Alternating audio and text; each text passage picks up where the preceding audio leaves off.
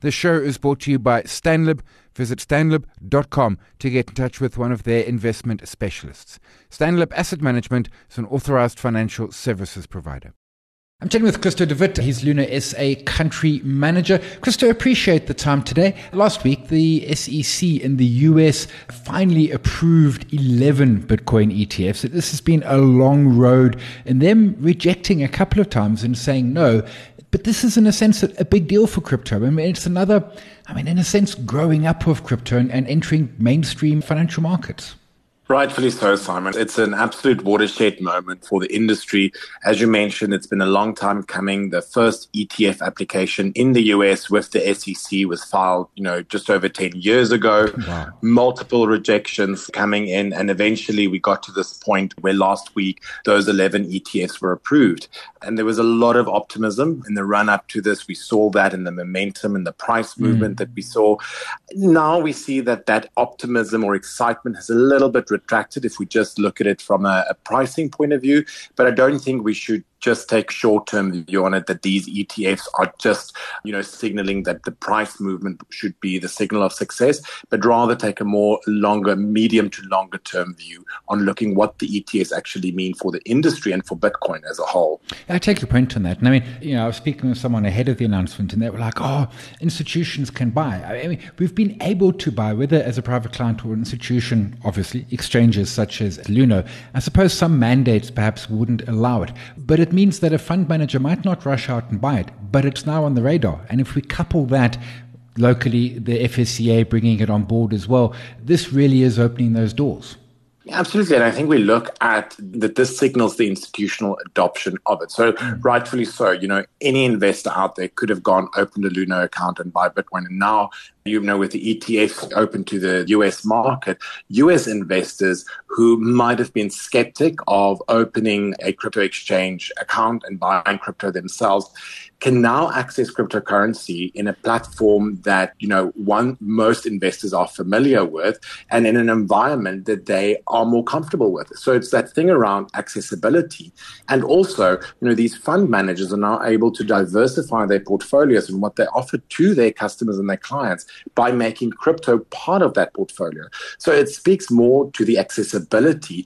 And as you said in your opening comment, around the maturing of cryptocurrency and Bitcoin. And we see that on the road for further maturing coming in the next, months to years to come.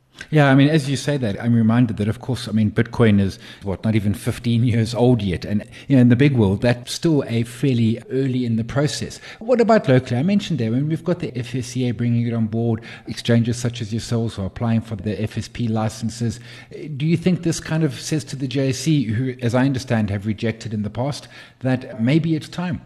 I think one important thing from this SEC approval in the US as the largest capital market is that the world usually tends to follow. So if the US green lights something, then it's most likely that other markets would follow. And we know that the US was very reluctant in approving this ETF.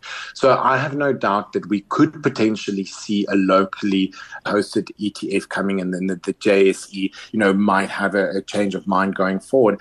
But also with the licensing regimes, with cryptocurrencies now being financial products, crypto exchanges and other crypto companies need to hold financial services provider licenses. This is also a step forward in cryptocurrency maturing and bringing cryptocurrency into that institutional fold, which, as us in the industry is really such a game changer because it just broadens that accessibility.